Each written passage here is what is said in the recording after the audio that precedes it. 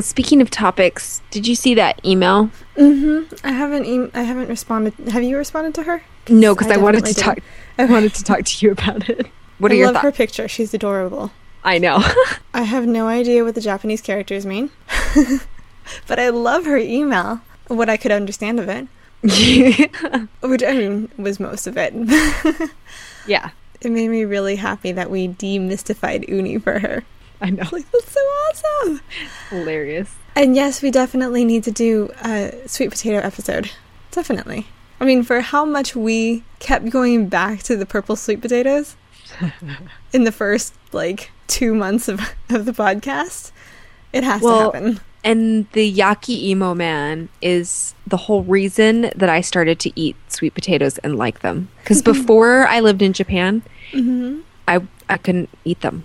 Huh. Like, Yeah, they we made me definitely sick. need to. We definitely need to do that because I didn't even really grow up with them, but it is the smell of them. Like when you walk by a stand that's cooking them, it's such a comforting smell. It makes me so happy. Also, yes, we're totally going to use her as an on-the-ground reporter. Okay, good. Definitely. Okay.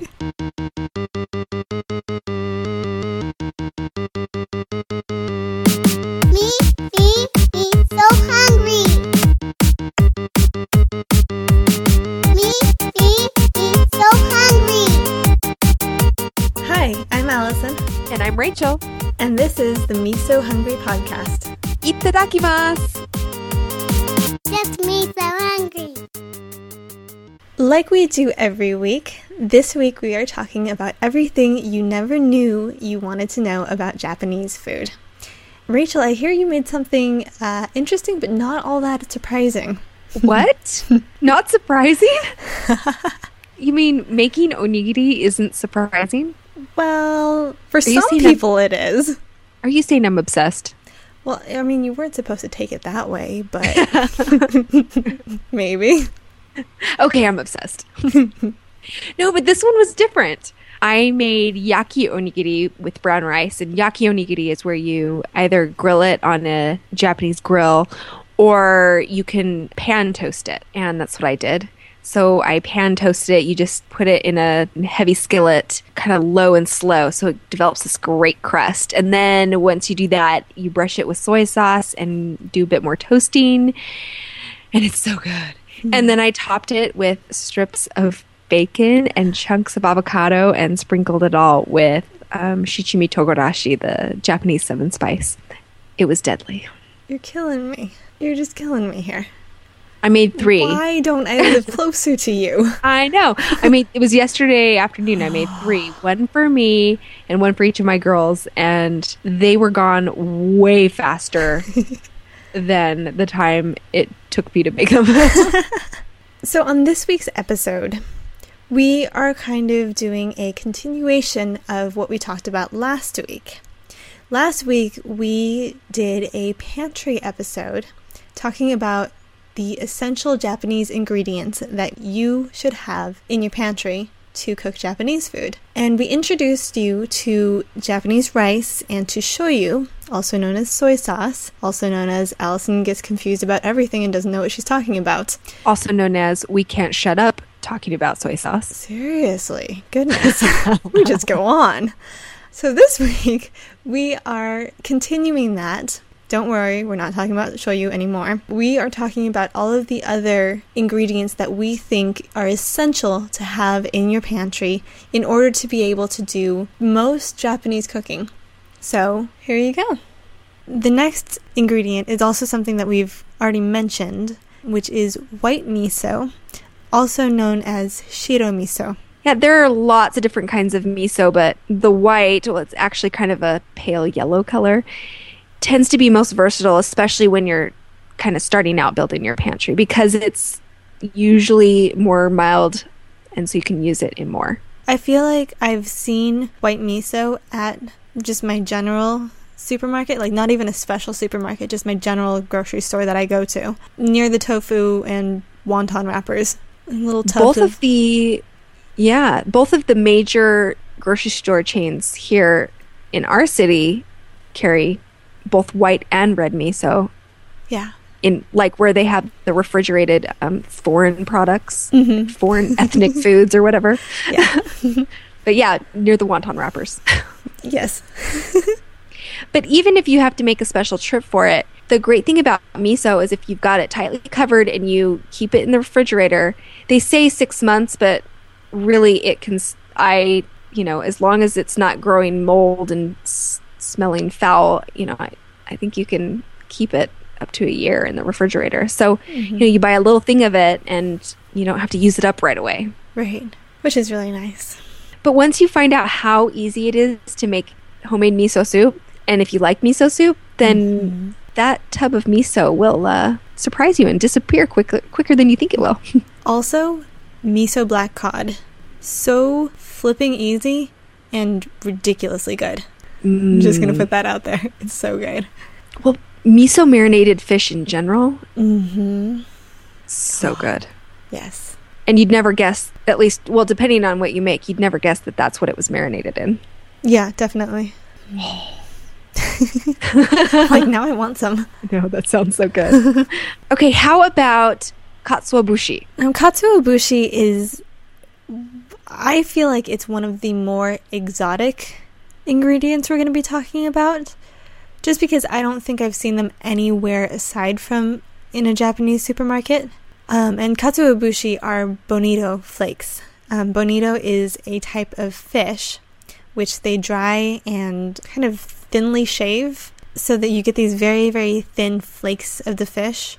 One of the most important things that you see it used for is making dashi, which is the classic Japanese sea stock. So this is one really good reason to have this on hand. Now, if you can't find it or you're just still kind of getting used to this idea, you can get away with not using it. You can make a vegetarian stock. But the flavor of dashi made with katsuobushi is just wonderful. And dashi stock is something that if you're going to start cooking a lot of Japanese food, it's used in almost everything. I mean, okay, not everything, but I see it used quite a bit. And the awesome thing about this is, if you're talking about stock in basically any other type of cuisine, that's a process that takes a while. Like making good chicken stock or good beef stock. I mean, that's a process. Well, Japanese dashi takes about 15 minutes to make. Could not be easier. Another ingredient that is very good to have on hand because it's one of the, pretty much the only other ingredient in dashi aside from water is kombu. Yes, kombu is a type of seaweed. It's a kelp. It's a thick kelp that is dried, and you buy it in these big pieces. And it is essential for making good dashi, whether it's dashi made with katsuobushi or the vegetarian dashi. It adds incredible flavor, and it has natural glutamates in it, so it gives you the natural alternative to MSG. I put it in all kinds of things. When I'm making soup or stew or even rice, I will throw a piece of kombu in there. It just heightens the flavors. It makes everything taste better. It's magic. Japanese food is magical. And addicting. Yeah. It's a problem. It really is. I'm sitting here and I'm like, I want more of that scramble. I want more of that scramble. Next classic pantry ingredient is sake. It's not just for drinking. Yes. Well, especially if it's Allison and I, because we don't drink. It's only for cooking for us. Sake is used as an ingredient in a lot of dishes, kind of in the same way that, for example, Italian cooking, you see a lot of wine used. It's used as a flavoring. Is there a difference between cooking sake and drinking sake, or is it just kind of the same thing between cooking wine and drinking wine? There is not a true cooking sake. There are just different qualities of sake. The only true cooking wine is mirin, which is, you would never drink mirin. Right. Okay. Only reason I ask is because the one that I used today said cooking sake on it, and I was like, didn't know they had that. Yeah. No, they don't. Okay. That's a gaijin creation. It's a non-Japanese idea, really. Gotcha. Okay. So yeah, mirin. Mirin is a sweet cooking rice wine, and this is, you only use it for cooking. You find it in a lot of dishes. It adds sweetness and it kind of counterbalances some of the other flavors. Very often you see both sake and mirin in a recipe, and they do different things. Sake will help kind of take away the gaminess or the fishiness of something. It can tenderize.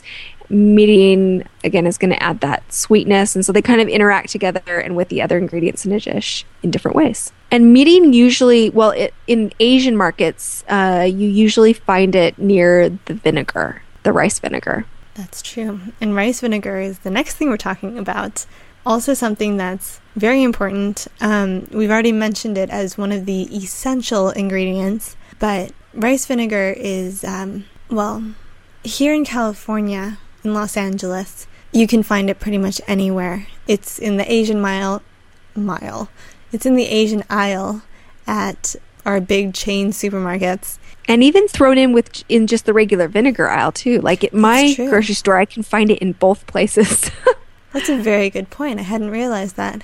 But I mean, especially because Nakano, the brand Nakano, has gone real mainstream, and they have a whole line of like different flavors of rice vinegar that you can find next to the red wine vinegar and all of that. And then you can find it again, the more classic Japanese varieties, in the Asian aisle. Right. So you want to get, for Japanese cooking, you want to get just the plain, regular, unseasoned rice vinegar. Because I've seen sushi vinegar, I've seen vinegar for salad dressings, all sorts of random stuff. But the one that you want is just the plain, unseasoned, regular rice vinegar, because it's actually not that hard to make sushi vinegar. So might as well just make it at home. And if you buy something that says sushi vinegar or seasoned vinegar, that means it's usually got sugar, maybe even some dashi or other flavorings added. And then you're not in control of how things taste. And every brand is going to add different amounts of that. They're going to have slightly different flavor. And so, if you use plain rice vinegar, you can add all that other stuff in to taste. And then you're not adding unnecessary sugar, if you don't want it. And it's just better and cheaper. So our next ingredient is also something that we mentioned a little bit when we were talking about bonito, the katsuobushi. And it is dried shiitake mushrooms. Yeah, and I've actually been using more and more of the shiitake lately because it's the best Asian market for Japanese ingredients for me is about 45 minutes away. And when life gets busy, it gets really hard to make the trip out. And so, it's not inconceivable that I run out of katsuobushi. So more and more I've been making a vegetarian dashi. I like making my vegetarian dashi with kombu and shiitake. It makes, really wonderful, flavorful dashi. So you can use the shiitake to make dashi, and you can also use it, reconstitute it, adds a lot of flavor to soups and things, and you can slice them up and add them, and it's fantastic.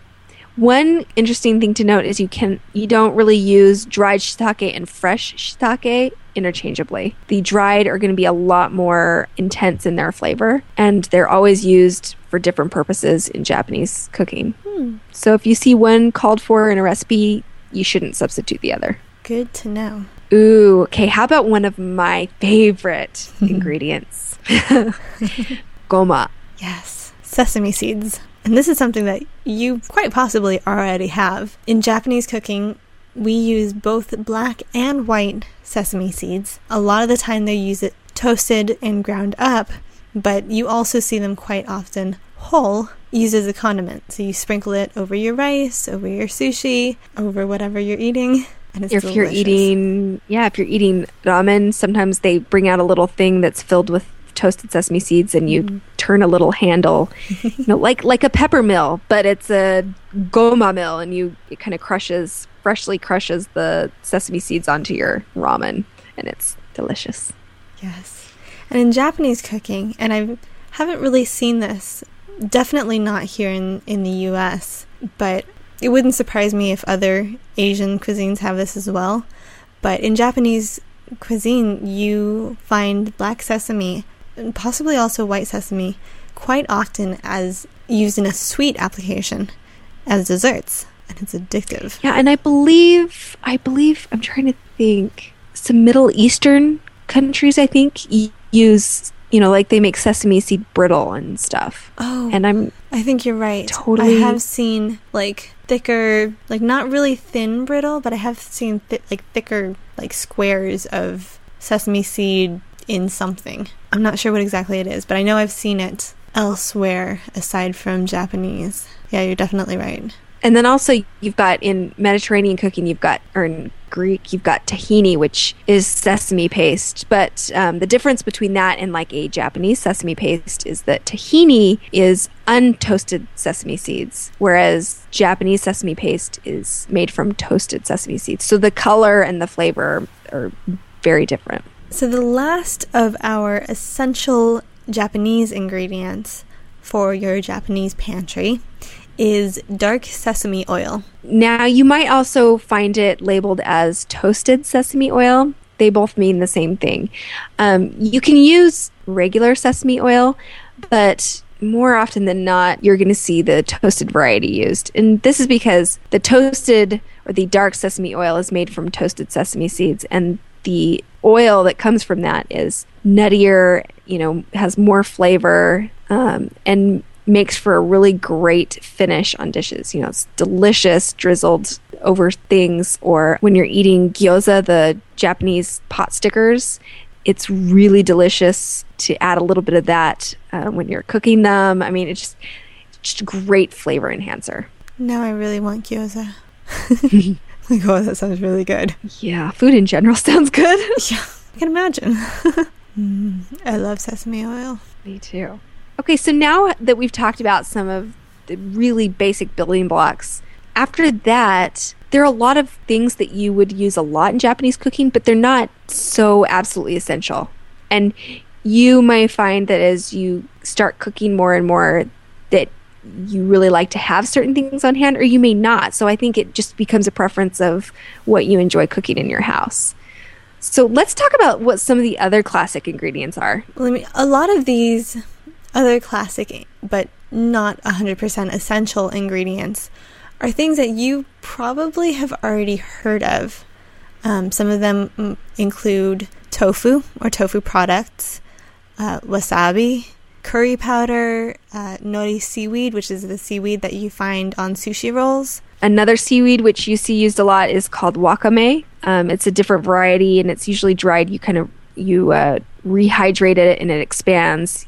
You've probably seen it in miso soup. One of my all-time favorite Japanese ingredients is something called shichimi togarashi, or sometimes called nanami togarashi, and that is Japanese 7 spice. It's this spice blend that's got 7 ingredients. It's got ground red pepper, ground up dried yuzu peel, sesame seeds, and it's just delicious. I put it on everything. You've got a bunch of dried noodles that are great to stock in your pantry. Oh, yes. Noodles are important. I mean, it ranges from soba to somen. I've actually never seen dried udon. Does that even exist? It does. It's a lot thinner than fresh. Oh, okay. The fresh udon noodles are big, fat. Really fat. Chewy looking things. And the dried udon looks more like fettuccine or something. Oh, interesting. But yes, you can find it. Like near me, I've seen it at Fresh and Easy. Oh, really? Uh-huh. Huh. I'm gonna have to go check out Fresh and Easy again. Yeah, they have a whole line of Japanese noodles, but I'm not really... I like using it for non-traditional udon applications. Mm-hmm. But when it comes to, when I have an udon craving, I just want the big fat noodles. Yes. See, that's the problem about talking about so many different types of Japanese foods in one episode, is that now I want all of them. Yeah. Like, I want udon, I want gyoza, I want everything. Seriously. Let's finish by just talking about 3 of the fresh ingredients that you'll find yourself going through quite a bit of. a lot. Oh, yes.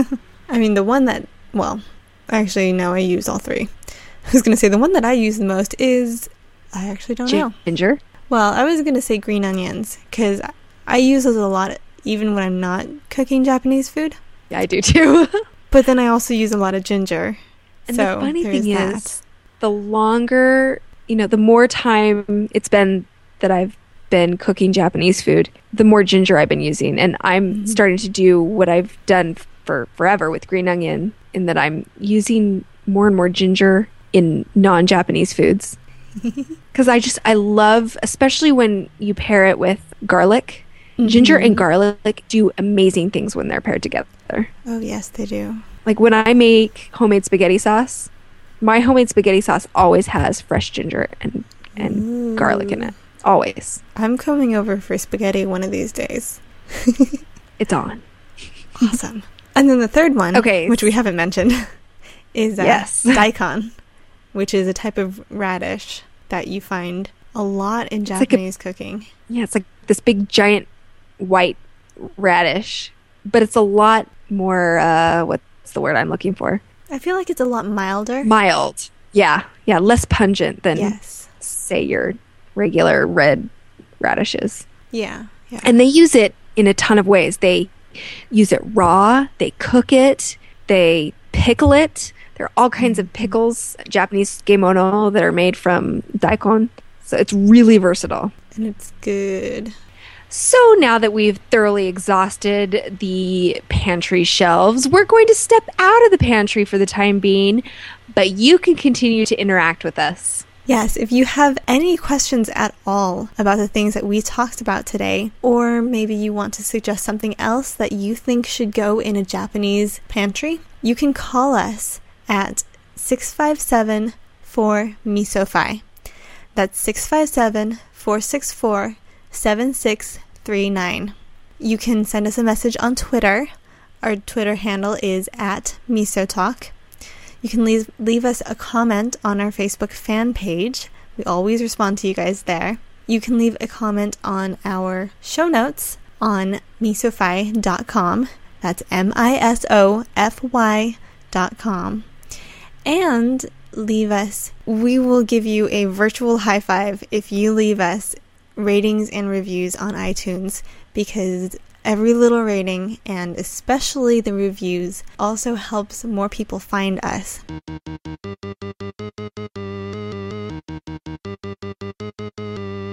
I'm Allison Day. And I'm Rachel Hutchings, And you've been listening to the Me So Hungry podcast. the podcast that will definitely be including Sashi Suseso on the university final exam.